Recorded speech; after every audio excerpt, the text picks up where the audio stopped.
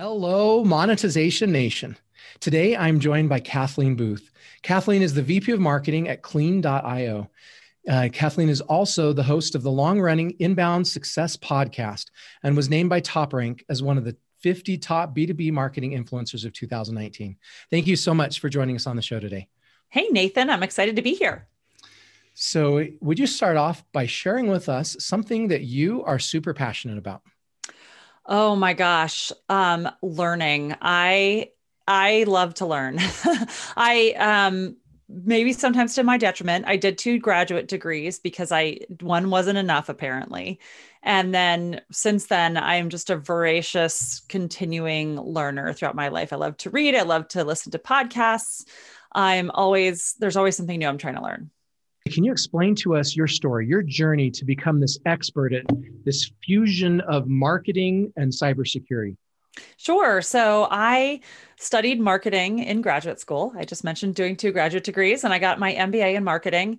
And I owned a marketing agency for 11 years. When I sold that, I then one of the things I had always wanted to do was to go in-house and be head of marketing for B2B technology companies. And when I had my agency, I had a number of clients that were in cybersecurity. And I happened to live in Annapolis, Maryland, which is very close to the National Security Agency, where a lot of our nation's top cyber experts are. And because of that, there are a lot of very innovative startups that come out of there and then locate in this area. So I've worked in a number of cybersecurity companies in the marketing departments, and to say it was eye-opening is an understatement. And I really learned on the job because there is no, degree in this.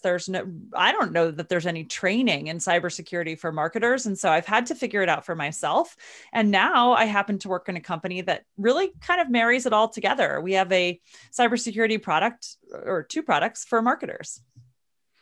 Will you tell us a little bit more about your platform and those products? Sure. So Clean.io is a digital engagement security platform. And what that really means in plain English is that we help companies, I should say, protect their brands and their user experience from third-party code on their websites. And to me, that was so interesting. And one of the reasons I wanted to work here is I've spent my whole life as a marketer marketing to marketers. And the thing that stuck out at me was that we're always told as marketers that we own our websites, like you don't own your Facebook page or your Twitter account, but we're always told you own your website. And the reality is you own a lot of your website, but a lot of what happens on that website, you have no ownership or control over. And it all comes in the form of third-party code. And that's what we help to solve for. So in all these exciting projects you've been part of, what is the greatest home run that you've hit? Oh my goodness. I think for me, it was really when I owned my agency. And I worked with, I don't even know how many clients over the years, probably 100 plus in all different industries, selling all different types of products. And the biggest home run to me was when I saw a client that I worked with really feel success from the marketing we did, like make a sale, close a deal, form a partnership. That being a business owner myself for so many years, that was such an amazing feeling to me. And it doesn't sound like a lot, but it made a major impact because I know, having owned my business, having employed people, that a win for a company is not only a win for the owner of that company, but it's a win for everybody who works there and everybody who's a family member of those people that work there and who depends on the income that comes from that company. Like small and medium-sized businesses, which is really who I worked with when I had my agency, they have such a big impact on this world and on all of our lives. And that felt really great to me. So in the cybersecurity world you work in, what is the biggest failure or mistake that you've seen? And how can we as entrepreneurs avoid that? So, cyber is a topic that a lot of people talk about. And I think our eyes tend to glaze over when it comes up, especially if we're not cybersecurity practitioners. We think about the hacker in the hoodie taking over and, taking over our website, hacking into our business, stealing information. And those are all very real threats that we need to protect against. But I think the thing that's interesting to me is there are so many more subtle ways that cybersecurity can impact our lives that we don't tend to think about. And that can impact our businesses and our revenue. And so it's a lot more of those subtle things that I tend to focus on, because it's kind of like when you go out into the world, are you going to spend all your time worrying about getting struck by lightning? Or are you going to spend your time worrying about tripping over a pothole and, twisting your ankle or breaking your leg? I'm much more worried about the pothole that I'm going to, or the crack in the sidewalk that I'm going to encounter every single day than I am about getting struck by lightning. And maybe that's not the best analogy, but, I equate, your website getting taken over by ransomware with getting struck by lightning, because it's just far less common. And some of these other things are much more common. And so it's the subtle ways, especially as marketers and as with our website, which in today's world, particularly with COVID, has really emerged as our number one marketing tool, but also salesperson. We can't afford for that site to be compromised. And that's the biggest risk to me. Yeah. Yeah. Getting our site taken over by some hacker isn't a big risk unless you're an energy pipeline on the East Coast, right? Well, you'd be surprised. So when I had my company, we were a small agency. We had 13 employees. And one day I came into work to find that my website homepage was a picture of a teenage girl from somewhere in Asia with a message basically saying, haha, I've hacked your site. And it was pretty embarrassing because we were a marketing agency, but thankfully we had sort of prepared for that. And the host that we used, deliberately, we chose them because they kept really frequent backups. And so I was literally able to press a button and restore it. But it's fascinating. Like yes, the big high profile hacks definitely hit the big high profile companies, but there's a lot of what are called, in cybersecurity parlance, they're called script kiddies, which are like young kids who hack you because they can, and you're maybe their proving ground or their practice session. And so a lot of smaller companies can get affected, but it's definitely not as common as some of the other risks. What is your best monetization secret or strategy? There seems to be this assumption in the e-commerce world that coupon codes are really good for driving conversions.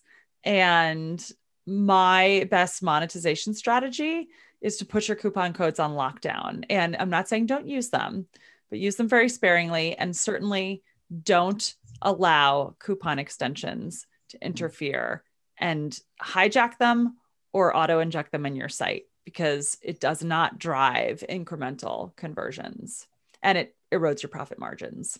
So you're going to have to give us a lot more information on that. That's very interesting. Why don't you'd think that the coupon codes would really help drive growth? And that advice seems to be not intuitive.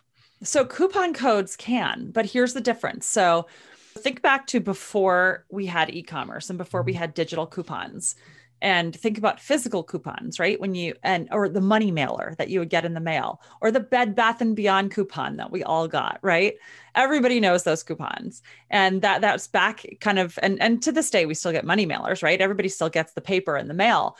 And before digital coupon codes existed, the purpose of a coupon code, and really one could argue this is still the purpose of the coupon code was always very top of funnel, meaning it was meant to hit somebody who was not necessarily thinking they needed to buy something in that moment. So let's talk about Bed Bath & Beyond. I mean, how often do any of us really need to shop at Bed Bath & Beyond, right? Like not all the time, certainly not every week or every month do we really need it. But when that blue coupon came in the mail, what it did was it made you say, oh, I have 15% off, or I have whatever percent it was. Maybe I'll just go and like walk around the store and see if there's something that I like and I can save money on it, right? Or, well, I was going to hold off buying those new towels, but now that I have this coupon, maybe I'll do it. And so coupons that are sent that way are really designed to spur demand in the moment when it didn't previously exist. And in that sense, they drive incremental purchasing habits, right? Like it's revenue you would not have gotten had you not sent the coupon. The difference is that, and today a lot of e-commerce companies still use digital coupons that way. Like somebody will say, subscribe to my newsletter and I'll give you 10% off, right? And what that coupon is doing is it's incentivizing behavior. It's getting somebody to subscribe to your newsletter and hopefully then make a purchase. Or they might email a coupon code to their best customer to get them to come back and make a repeat purchase, or to a first-time customer. All of that is designed to incent a purchase that wasn't going to happen in the first place. There are other types of codes, for example, that you might see on somebody's site where it says spend $50 and get free shipping. That's designed to get somebody to spend even more than they were originally going to spend in order to get the discount, right? So it's all about incentivizing behavior and ultimately making more money than you would have made in the first place. Otherwise, why would you send out a code? The difference is that today, because of the advent of these deal sites, these coupon extensions, and there are a lot of them. There's, the big ones are Honey and Capital One Shopping, but you've got Rakuten, Piggy, Coopert. I could go on and on. There are tons of them. Retail Me Not. First, they were sites where people could go and see if there was a coupon, right? So I'm already shopping. I already know I'm going to buy something. Let me just go out and see if I could just shave a little off the top of the price, right? Everybody likes a good bargain. But then it evolved further, and these extensions popped up where you can install it in your browser. And when you're visiting a website that you maybe know you're going to buy something from, like I just before this call was on the Wayfair website because I need to get a new umbrella for my backyard. So I might go to Wayfair. I might, put that umbrella in my cart. And then the extension kicks in and says, hey, how would you like to save another 10%? And of course I say yes. Who doesn't want to? But this is the difference. I'm already at Wayfair. I'm already planning to buy the umbrella. Yep. So for the merchant, it just means they're making less money. It's not incentivizing a purchase that would have otherwise happened. And so that's the difference, is that with digital couponing, coupons have moved to the bottom of the funnel, whereas they used to be at the top of the funnel. And that's not really how they were designed to be used. Yeah. Only because of the extensions, the retailers have very little control over that. Okay, so how do we solve that problem? So we solve it by really controlling how the extensions have access to our site. We don't want to prevent users from typing in a legitimately gotten coupon code because A, that would be very frustrating to them. And B, that prevents you from using coupons as a merchant in your marketing strategy in the way you should, right? So we're very pro coupon. We think they should be used, but we want them to be used the right way. And so we do make a product, and there are other solutions out there, so certainly not just us, that will prevent the coupon extensions from auto injecting the code on your site. So what they do now is they're on the site. It's a extension that lives in the user's browser, and they'll say, we have 10 coupon codes, and they'll try all 10 codes, auto injecting them until it finds the one that has the biggest discount. And then that one will quote unquote win. And it'll say, congratulations, we've saved you whatever the amount is. So there are products like ours out there. Ours happens to be called Clean Cart, that will prevent the auto injection, which just kind of gives you a fighting chance. It also means that, the way the coupon extensions get these codes is they scrape them off your site. And so a lot of the codes they're scraping are not intended for wide usage. Like we see codes like Military Hero 25 that are obviously designed for veterans, or employee discount codes, things that are not supposed to be out there and widely available, that as soon as the extension gets it, it goes to everybody. So by preventing that auto injection, what happens is the only people that are then going to benefit from the coupon code problem are the ones that are so determined that they're still going to visit the site and do the research and try the 10 codes themselves. And most people aren't going to do that. And so what happens is then you're left with the people that are typing in the codes they were legitimately given. Love it. Can you think of an example or story of some company that implemented this correctly and the difference that it made for them? Oh, yes, I absolutely can. So we have about 40 e-commerce brands that are using this. And so we have access to a lot of data. And it's really been interesting to me to see, how this has played out. And so one example is a cookware company, a company that makes pots and pans, and they're direct to consumer, and it's sort of high-end pots and pans. So big ticket items, right? And they had 193 unique coupon codes that they many of which were fairly niche, that were out there in the world, that, were designed for different purposes, that the coupon extensions had picked up on and were giving to people. And about, I think, 5% of their checkouts were impacted by this auto injection, which doesn't sound like a big number, but it actually really adds up. And I think the largest single discount that they had was $120. So if you start to think about the volume that a lot of e-commerce companies do, and $120 per transaction, that's a lot of money. And I think the largest single discount we've seen, again, sometimes some of these retailers have bigger ticket items or high purchases. We had one transaction where the discount from a coupon code was $495.80. Like, that's huge, huge. And the average discount across the board on retailers that we see is 10%. So when you think about margins, e-commerce is not a high margin business. 10% off the top is extremely meaningful. So going back to your question about monetization, if you're able to put a plug in this problem and stem the leakage of your codes, you can add 10% to your profit margins. That's huge.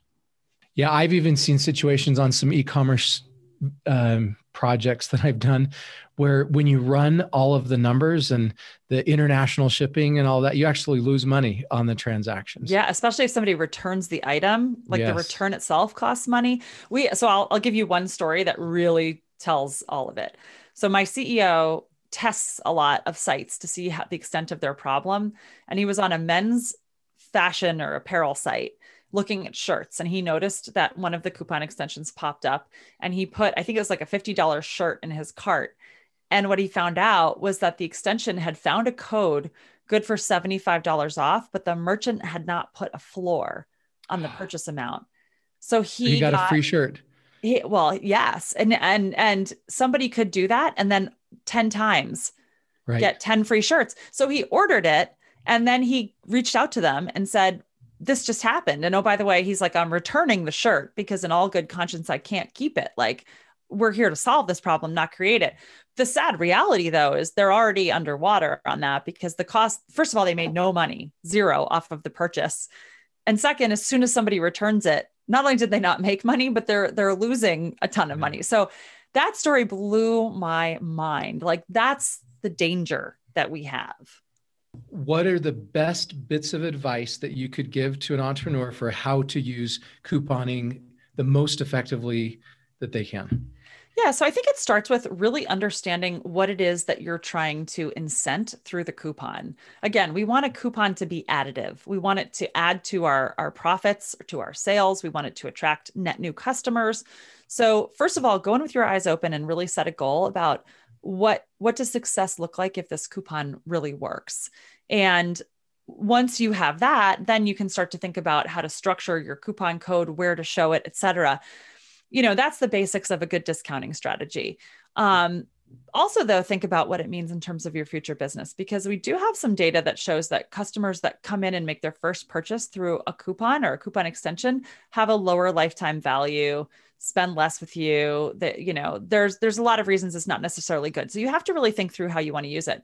Once you're using coupon codes, so the really big thing is watch your analytics and make sure you have a good platform where you can track usage of the codes, because when the problems happen, it's pretty easy to spot. It's usually when you see a sudden massive uptick in usage of a particular code, but you can't track that back to a marketing action. So, for example, a lot of retailers use these codes with affiliates or influencers, which that's, by the way, a whole nother scary thing, because if you're paying your affiliates based on usage of the code and the code is getting spread by an extension, not by your affiliate, you're paying your affiliate for sales they didn't drive. So there's the whole nother aspect of monetization. It's just reclaiming those basically in incorrect payments. But my point being that if you see a spike in the usage of that code and you haven't promoted it in the last 24 hours, or your affiliate or influencer hasn't made a big post that drove that business,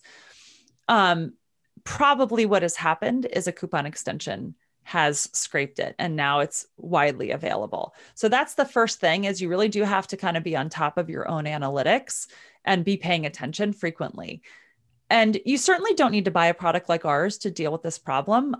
You can take care of it yourself, by being vigilant, spotting when those issues happen, and then you can try to reach out directly to the coupon extensions and ask them to remove your code. The experience of most merchants is that does not work very well. They will ask you to join their affiliate program, and then you're paying them commissions too in order to give you more control. But what you can do is you can shut off the code. Now, sometimes that's a pain in the neck because then you have to call your affiliate and say, hey, your code got compromised. I'm issuing you a new one, replace it on your website, replace it in your Instagram, what have you.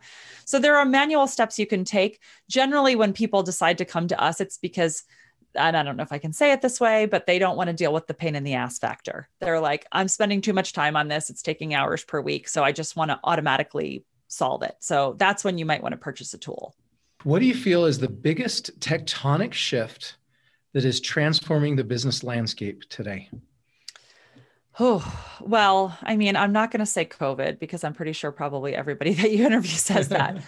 But I do think not COVID itself, but some of the buying behaviors that have emerged because of COVID are pretty tectonic. I think that our expectations as consumers, whether it's e-commerce or whether it's B2B, anything, are that we should be able to get what we need digitally and have less contact as we try to complete a sale process. And there's been a movement toward that for many, many years, but I think it's just accelerated dramatically. And, like in the e-commerce world, we've seen things like buy online, pick up in store, or we've seen businesses that were brick and mortar move to be more e-com.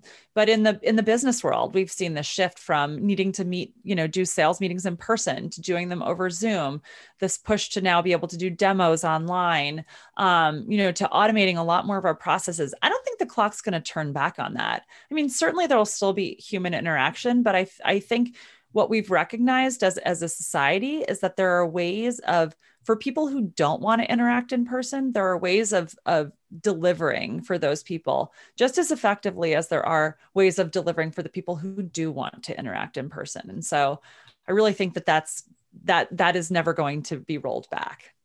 A couple of days ago, I was walking by the Crumbl cookie store, and you can order digitally, and they will deliver it to your door. Can you imagine that? I can't even imagine the economics of cookie ordering and delivery, like how you could even make money just doing cookie order and delivery, but even down to a cookie store just doing digital order and delivery. Well, it's fascinating too, because you look at, the increased adoption of services like Postmates and Grubhub and Uber Eats and Instacart, like there's a whole delivery ecosystem that has cropped up to serve that need. And in some cases, the merchants themselves are having their own employees do the delivery. Like actually, if you look at Jimmy John's, it's kind of the same thing, because even before the pandemic, Jimmy John's business model was they had, team members who rode bikes and just delivered sandwiches on bike, and they somehow made it work. And so I think it's all about like building your strategy, knowing that this is going to be a part of it, and getting creative and figuring out, maybe the cookie delivery isn't within a very wide radius. Maybe it's whatever you can get to by bike, because that keeps it more reasonably priced. Who knows? But I think the innovation is going to happen to solve for that. Yeah. Yeah. Jimmy John's is interesting. They are freaky fast. They sure are. And you order a $6 sandwich and they deliver. I can't figure out the economics of how they make that work. Yeah. I mean, I don't pretend to know either, but I'm sure that tipping behavior has something to do with it. And I think, I do also think COVID changed our expectations around tipping, and we've all gotten a new appreciation for what it means to be a service worker. And I think that will help keep some of those things around.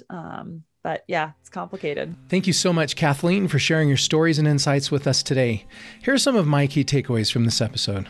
Number one, there are many subtle ways that cybersecurity can impact our lives that we don't tend to think about. They can impact our businesses and our revenue.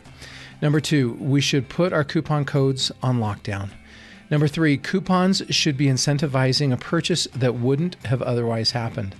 Number four, to protect our codes, we can prevent coupon extensions from auto-injecting the code on our website. Number five, we need to understand what it is that we're trying to incent through the coupon. We want the coupon to be additive. Number 6, once we're using coupons, we need to carefully watch our analytics for a sudden massive uptick in usage of a particular code that isn't traceable to marketing action. Number 7, consumers expect to get what they need digitally and have less contact as they try to complete the sale process. We should provide ways to deliver our products and services digitally and in person. To learn more about or connect with Kathleen, you can find her on LinkedIn or visit her website at clean.io. And there's links to both of these sites in the blog post for this episode at monetizationnation.com. You can get a free ebook about passion marketing and learn how to be a top priority of your ideal customers at passionmarketing.com. You can also subscribe to Monetization Nation on YouTube, Instagram, Twitter, our Facebook group, and on your favorite podcast platform. Thanks for joining me for this episode. I wish you success in using coupon codes to grow your business. Do you want to become a better digital monetizer? To receive great monetization stories and secrets, please go to monetizationnation.com and join free. And if you liked today's episode, please subscribe to the show and share it.